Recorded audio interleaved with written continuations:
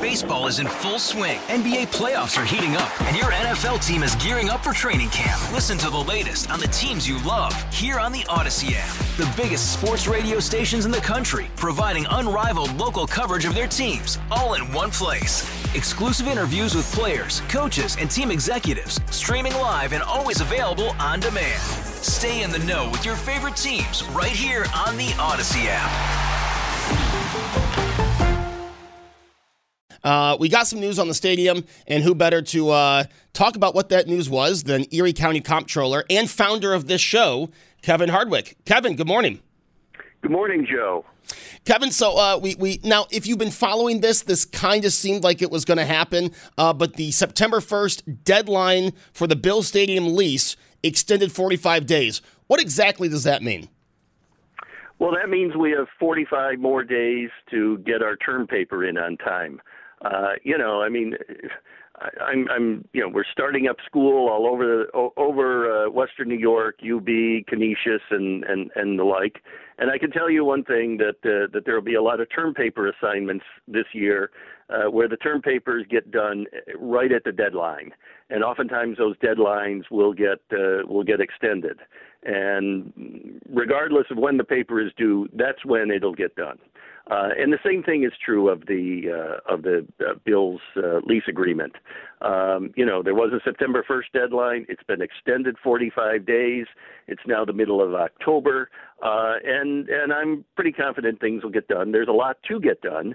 I mean, the big thing everybody focuses on is the community benefits agreement, but there are other things in there. Not the least of which is an extension of the lease at Highmark Stadium, where the Bills now play. Because the new stadium isn't going to be ready a year from now. In fact, probably you'll be lucky to break ground on the stadium a year from now. So we need an extension of that lease, and there are a number of other things that have to be concluded, and probably everything will get done, like I say, right at the last minute, which is okay as long as they get done.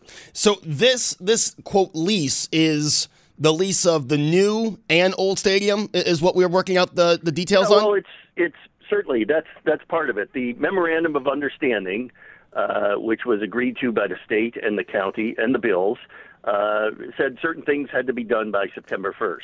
There had to be the community benefits agreement, an extension of the current lease, construction coordinating agreement, a non-relocation agreement, so the Bills can't just say, well, after 2 or 3 years in the new stadium, we don't like it, we're moving to some other city. There are a lot of things like that need to be firmed up, and they haven't been to date. But there is progress being made. Progress has been slower than we would have liked so far, and that's the reason for the extension. During that 45 days, the Bills cannot go to another city and say, what can you offer us? I'm not sure that they want to do that anyway, but they're prohibited from doing that. And at the end of the 45 days, hopefully everything is wrapped up. Now, so we have the old stadium lease. Now, the new stadium lease is going to be a 30-year lease, correct? That is correct. Yeah, but in the meantime, till the new stadium gets built, you're still going to need some place to play, and that someplace is going to be Highmark Stadium, where they're playing this year. Is the state involved in these talks, or is this strictly county and Bills? No, I think the state is involved in every aspect of this. And we're also talking about some of the financial improvements while this old stadium is standing, right? I believe they have to put so much in to secure the upper deck until we are done using the stadium. Well, they're under the current lease, which is approaching 10 years old and going to expire next year. There were requirements for the county to put in capital improvements every year. Now, once that lease expires, there's nothing in place. So I'm sure that will be part of the lease extension for the Highmark Stadium. I was going to say, because I was at the stadium last week, Kevin, and it could use a little upkeep while we are still using it. Yeah, certainly, but you don't want to put too much in there, obviously, because the new stadium is going to take over, and you don't want to use money there that you could use elsewhere. There are other needs in the county too, obviously. Yeah, it's like my car. I want it to run, but I just need it to get me to the new one. Yes, and we'll talk about that at some time, Joe. I'm sure Katie wants to talk to you about that also. Hey, Kevin, before we get to other political matters, anything else in the county that you're keeping an eye on that people should know about? Well, yeah, I mean, we're trying in the comptroller's office. I can tell you, we're trying to take advantage of these higher interest rates. Now, the interest rates, because the Federal Reserve is upping its discount rate, is costing us in mortgages and car loans and credit cards and every place else. That's the downside of it. In the comptroller's office, we're trying to take advantage of that. However, make something good of that by investing more of our money, bringing a better return for the people of Erie County, and we've been pretty successful at doing that. We're getting a lot of money. We're talking well over $1 million in just the last few months in interest, and some of that is due to the fact that the interest rates have been going up. Other reasons for that include the fact that we're pursuing a different investment strategy than we have in the past few years. So that's good from our perspective. Of course, that doesn't help someone who's looking for a mortgage or a car loan because it's hurting us there, obviously. Kevin, we did a story on unclaimed funds through the New York State Comptroller's Office this week. Mm-hmm. Does the Erie County Comptroller's Office help the state out with finding the people that are owed that money? Yeah, well, some of those people, and some of those people we've tried to reach before the money goes to the state comptroller's office.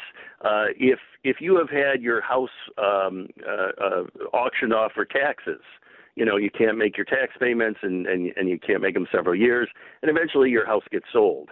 And what happens with the money that we get from that auction is the taxes are paid off. The city or the municipality, the county, the school taxes are paid off, but then there's some money left over. And that money left over is rightfully the former owner of that home. And oftentimes people just abandon their homes and they forget about them, and eventually we take them for taxes. And if we can easily find them, we say, hey, we've got some money here for you, which oftentimes surprises them. Sometimes those people just disappear, and we've been trying to track down some of those people.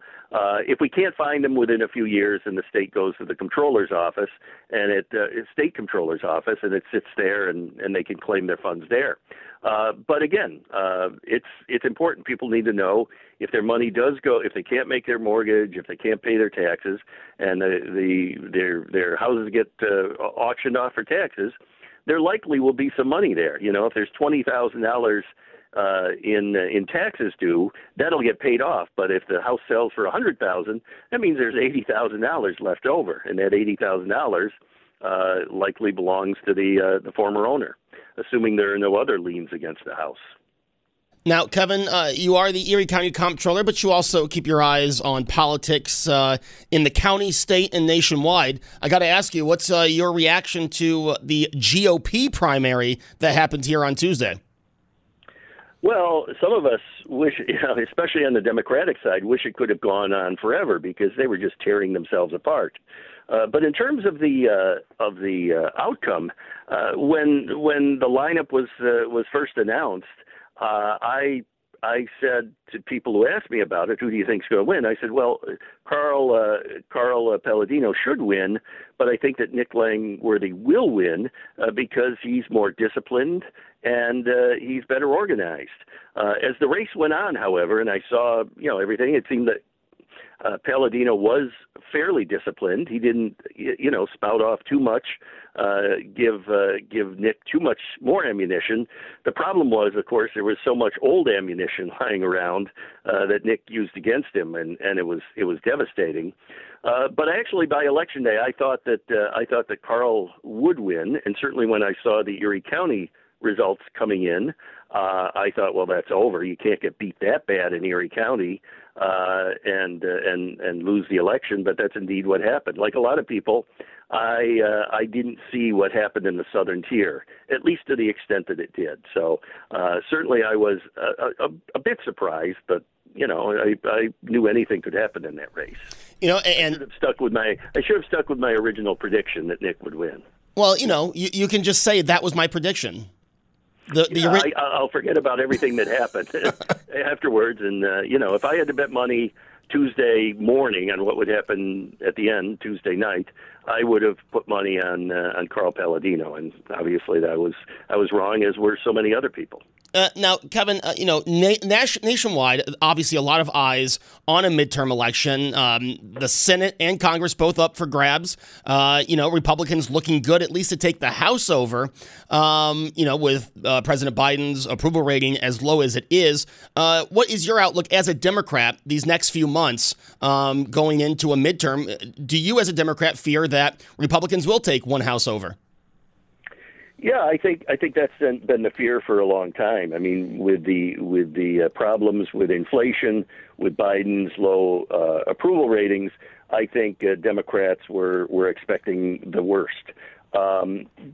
It now appears, however, that there's a good chance, a better than even chance, that Democrats will hang on to the Senate, not because the economy has improved that much, although it has a bit. But because of other factors. I think one of them is the reaction to the overturning of Roe versus Wade. You have a lot of female voters mobilized, and other folks who are pro-choice mobilized and going to come out where maybe they would have stayed home before. You also you also have a bunch of bad, I think really bad candidates around the nation running as Republicans for Senate. The primaries, many of those primaries did not do them any favors. They came out with more extreme candidates who I think the Democrats can beat. So I think that there's a good chance that the Democrats will hang on to the Senate. The House is another thing. They do appear to have a path to retain control of the House, but I certainly wouldn't bet money on it, but it's possible now. Things are certainly better than they were a few months ago. And I think you saw some of that the other night right here in New York State, where you saw in a special election, you had the special election in the 23rd, and I don't think there's any surprise that the Republicans took that one.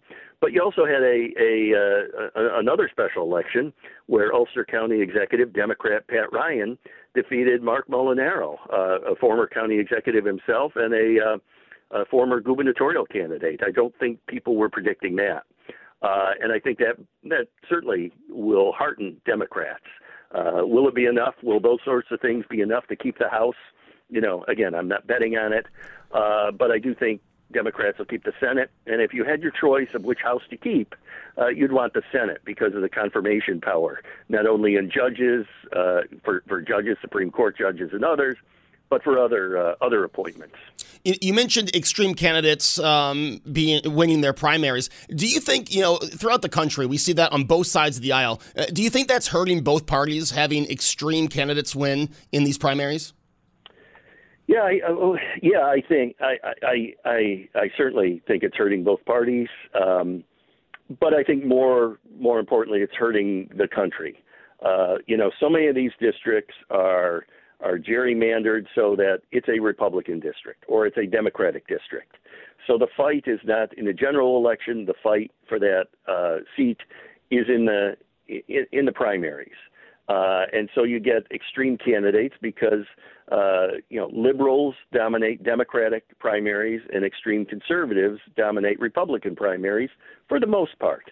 And when you get that in the mix, that means the way you win a Republican primary is you run hard to the right and you win a Democratic party primary by running hard to the left, which gives us candidates way out on the wings. And since there's no one to oppose them who has a chance in the general election in most cases because of the way the districts are drawn. You get a Congress composed of really conservatives, Republicans, and really liberal Democrats, and there's not a lot of compromise in there. Long gone are the people, the moderates of either party, who can compromise. So you get this extreme politics, and it's not good. It's not good for the country. And Kevin, we've talked about this on the air. We've talked about this off the air too. And, the divisive nature of Washington, Albany, just politics in general, it's on social media. It's coming out of the mouths of people who are elected, again, on both sides of the aisle. How do we get back? It doesn't seem like that long ago. I'll say when I was in high school that, hey, we could have disagreements. But, I mean, it's to the point now where Sydney Sweeney, who's an actress, can't post a picture of a family gathering without someone making it a political statement. I mean, how did we get this divisive? And what is the start to get back to where parties are, we're all Americans. We're just, have different policy agreements. Yeah, it's sad. I mean, what we talked about earlier. Our politics are so polarizing because of the way the districts are drawn, because, it's either extreme right or extreme left candidates who are getting elected. No compromise in there. Couple that with social media, which even outside of politics is just disgusting. I'm sure you can remember when you first heard about this thing called Facebook, and you said, "Oh my God, you can do that! Oh, I'll try to be able to catch up with all my friends and follow them and post this and that, and it'll be so nice." Well, be careful for what you wish, because it didn't turn out as nice as we had hoped.